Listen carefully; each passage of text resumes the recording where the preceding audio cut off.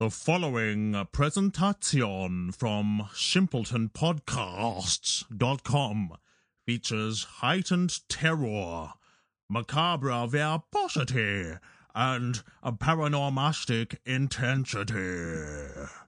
Those of a melancholic disposition are advised to exercise vigorous prudence. My name is Dale E. Richardson, and I've seen things you wouldn't believe. My life's work has taken me to all corners of the globe. I've had face-to-face experience with UFOs, aliens, creatures of legend, and have performed countless exorcisms, both with and without Vatican approval. I am here to tell you such phenomena exist in our time and should be treated with discernment and veracity on behalf of humankind. There is one man whose sole purpose is to investigate the vortex between the natural and supernatural. There is one. It's me, Dale E. Richardson.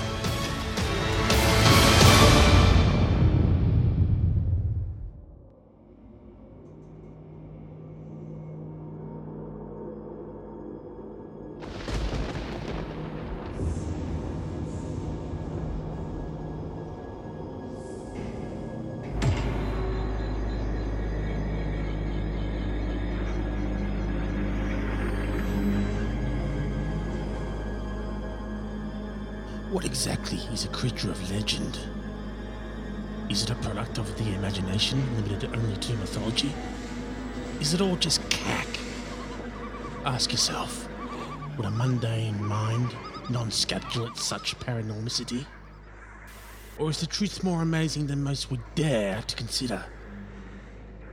A cryptoid is a beast or plant whose existence is not officially accepted by the so-called scientific community due to what the geeks, softcocks, and bureaucrats consider a total lack of solid evidence.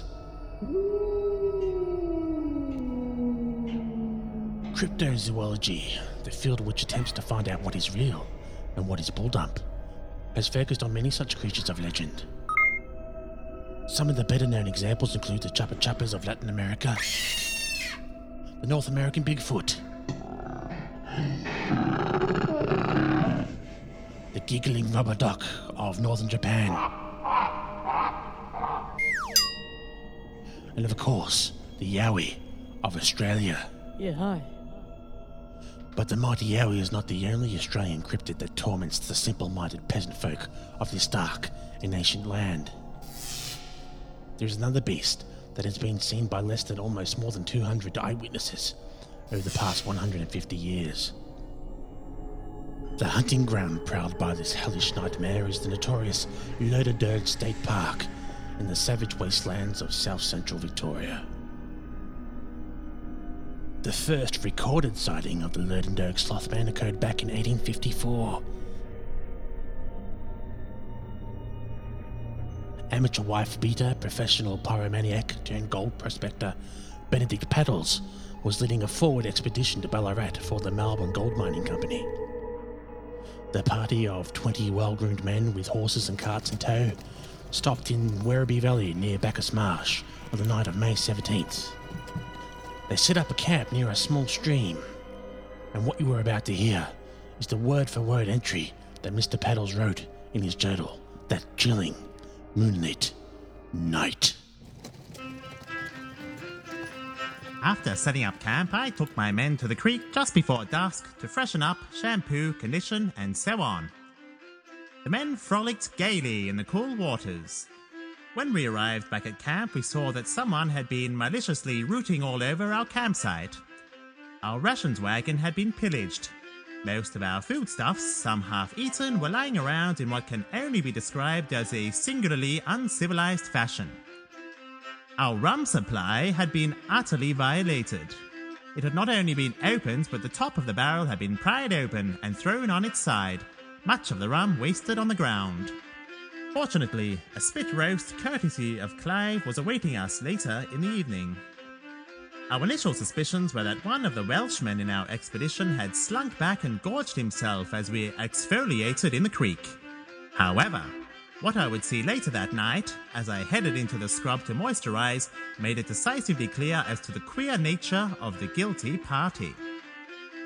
As I headed back to camp to apply a cucumber pack, I was disturbed by an ungodly noise, a deep guttural groan not of this world. Upon further investigation, I was confronted with a most arresting sight. A large, furry, sloth-like creature, some 8 feet in height, was huddled over under a large eucalyptus tree, seemingly in the process of retching. Becoming aware of my presence, the big blighter stared blankly at me for a few seconds, then turned around and walked face first into a tree. Upon doing so, it released a most unsettling howl and slowly waddled into the bush. I have no doubt that this fiendish apparition was assuredly what had gorged itself on our provisions. We apologized to the Welshman for flogging him.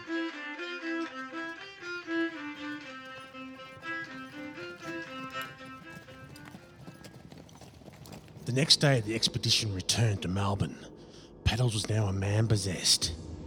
Convinced of what he had seen that night, he talked openly on the subject with friends and family, vowing to return to the park to gather evidence of what he now called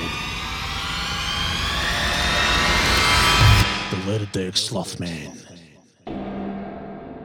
A mere 3 weeks after his initial sighting, he headed back alone.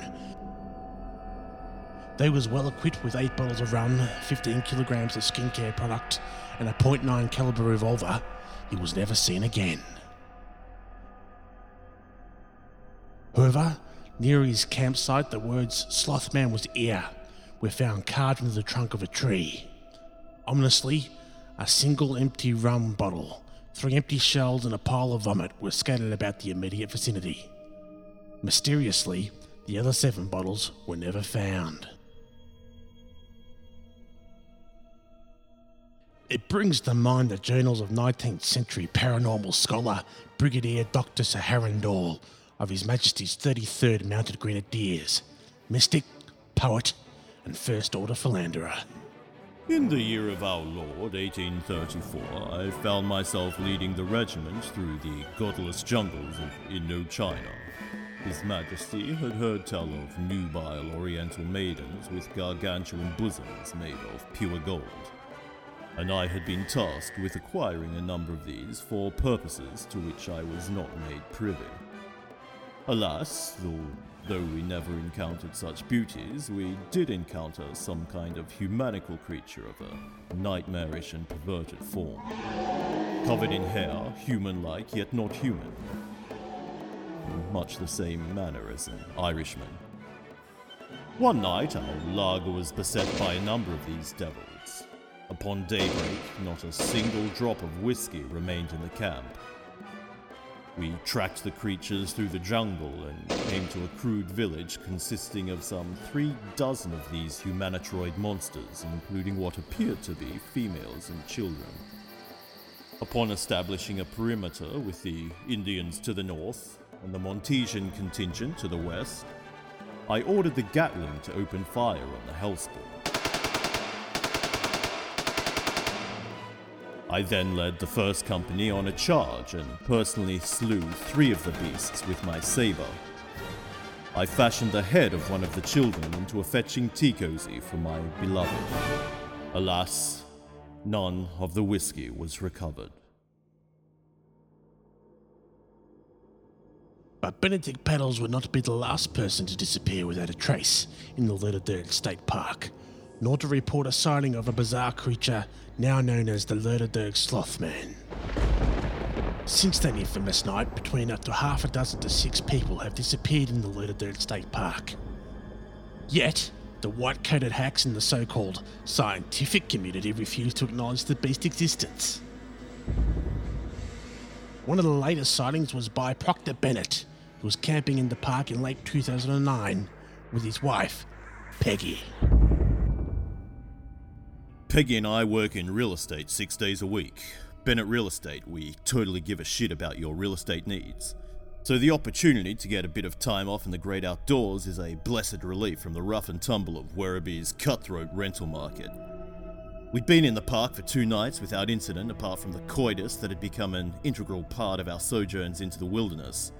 However, on our 3rd night, well, I wanted to surprise Peggy and I had laid out a picnic. It was the works. There were 2 types of Kraft cheese slices, some Don salami, celery sticks, pink wine, Samboy chips, and of course saladas. Pegsy had been gone longer than planned and I started to worry, so I went out to look for her. I eventually found her sitting on a rock near a small river looking at the sunset. It turns out that she had just taken a conference call about a property that had just been designated as racist. We wandered back to our campsite and that's when we saw it.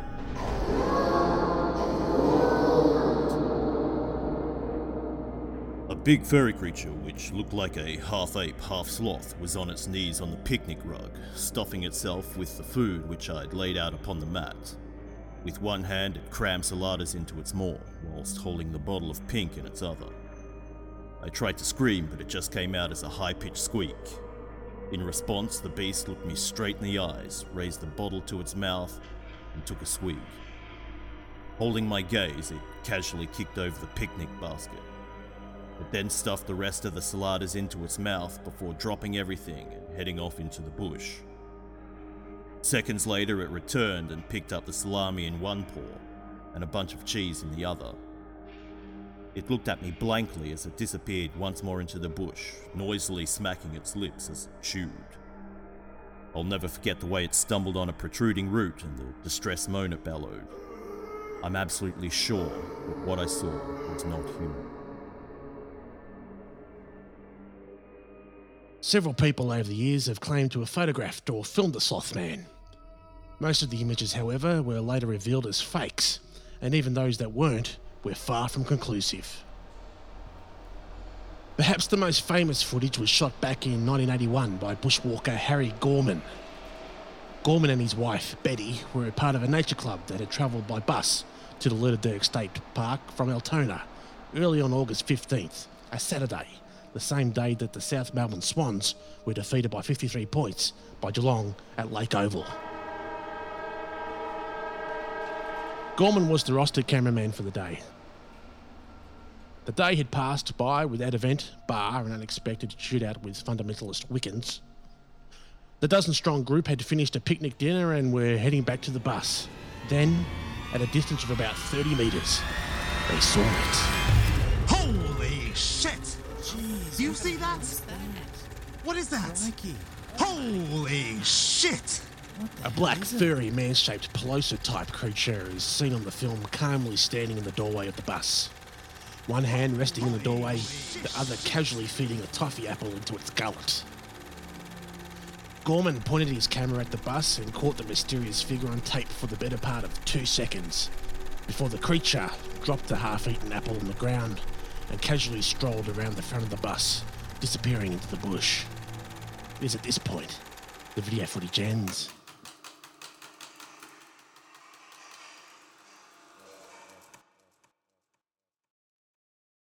After composing themselves, the bushwalkers tentatively boarded the bus. What they saw was devastating.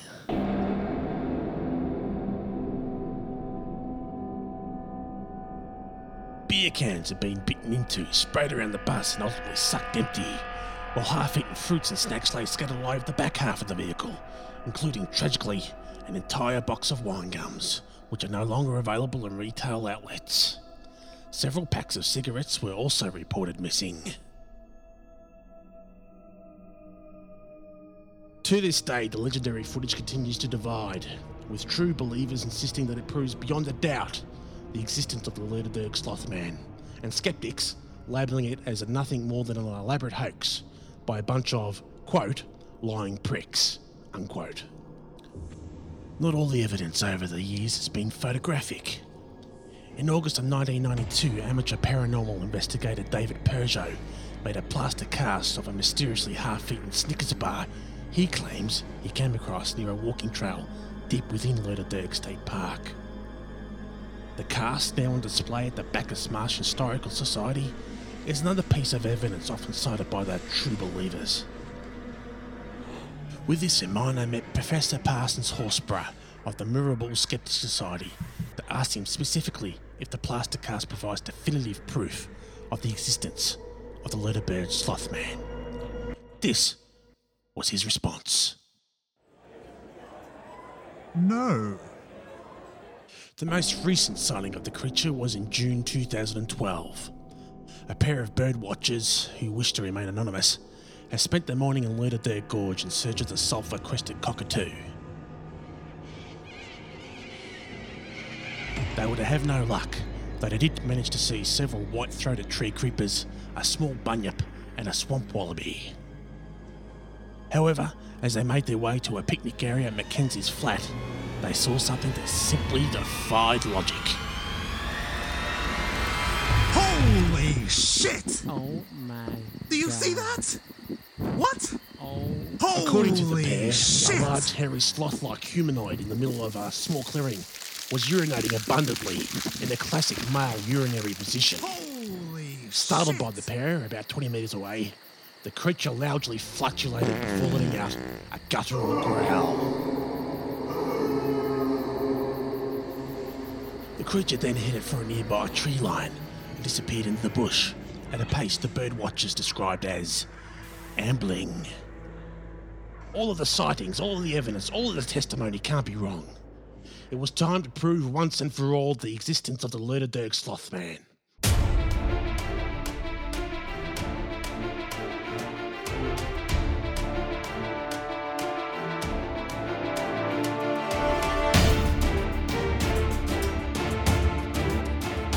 I decided it was time to head out into the Lerderberg State Park myself and see what I could find. But first, I would need some intel. I decided to interview a local park ranger, Paul Spastique. Ranger Spastique, thank you for your time. No worries, mate. What's your take on the Slothman? Well, we see and hear a lot of weird stuff out here. So you've seen the Slothman? Nah, mate, I'm just saying that... You're just saying what? Why are you being so evasive? These are very straightforward questions. Just give us some straight answers. What else is out there? What are you hiding? Well, mate, it's the bush, so of course you hear a lot of weird sounds, but it's all perfectly Let me natural. guess. This is a perfectly natural explanation. We've heard it all before. Have you even heard of the internet? You're one of them. You make me sick. Easy, mate. I'm just trying to help Just you out. following orders, huh? I've heard that before. Mate, I'm getting a little bit sick of this. Back You know, I off! have other Back things- off! Keep your distance. Keep your mate, distance. don't Hands where shoot. I can see them. Okay, don't shoot! Don't shoot! Shaking off dark memories of a previous run-in with government agents full of ill intent, I arrived early in the evening and set up camp on the edge of Shaw's Lake, location of several previous sightings. The green scrub had little in common with the Nevada desert, but the sense of expectation tinged with fear was just the same. Given that I would only stay the one night, I would have to take a proactive approach in my endeavours to encounter the beast. I would leave an array of tasty snacks and refreshing beverages around my tent, with a hidden infrared camera filming the site without pause. Meanwhile, drenched in Melbourne bitter, with wine gums and chocolate bars taped to my body, I would undertake part of the trail from O'Brien's Crossing to Mackenzie's flat, an infrared head cam also rolling without pause. It was a radiant, moonlit night, just as it had been a century and a half ago when Benedict Paddles became the first person to make an official sighting of the Lerderberg Slothman.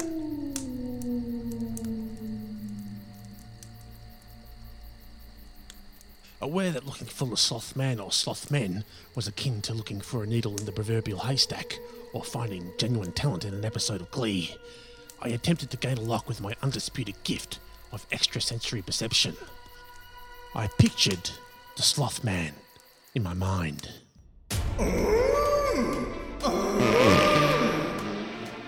Would I come across the infamous Lerderberg Slothman? What would I do if I did? On an official level, the existence of the creature was merely hypothetical, but on a deeper plane, the plane of Dale E. Richardson, it was not. All that was left now was to confirm that which, for over 150 years, had been waiting to be confirmed. Or, to put it more simply, to confirm what, for over 150 years, had been waiting to be confirmed.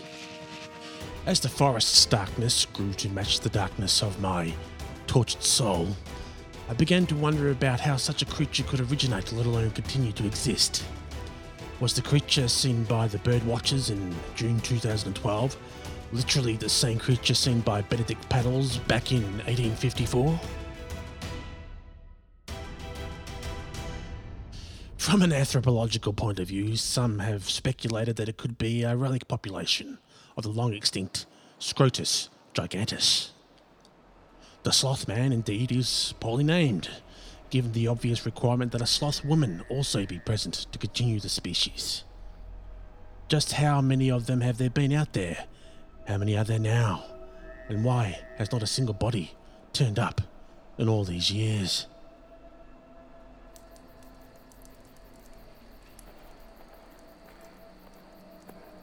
I eventually headed back to camp and found that nothing had been disturbed.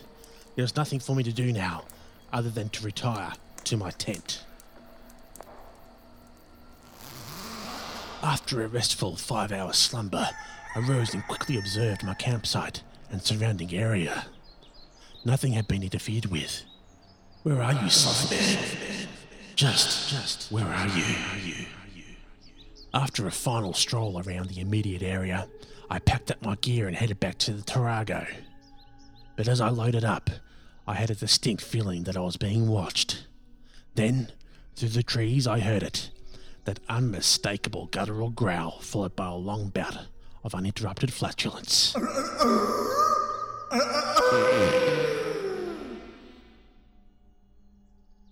While it clearly did not want to be seen, it wanted very much to let me know it was there. I found a connection with the beast. We were at one in that moment.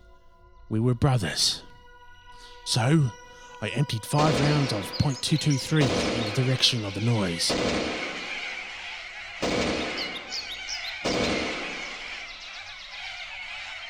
But when I searched the bush, I found no bodies or bloodstains. As I drove away from the Lauderdale State Park, I pondered the attitude of science and its cacophony of nutty professors towards a creature such as the Slothman. Does it really not exist until indisputable proof is presented to this effect? As far as Dale E. Richardson is concerned, the burden of proof is as much on one side as it is on the other.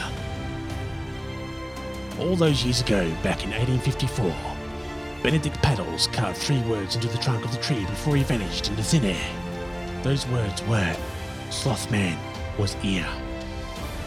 Until someone could prove that it wasn't, and never did, it most assuredly does. Until next time, listeners, remember, trust no one, and sleep well, if you can.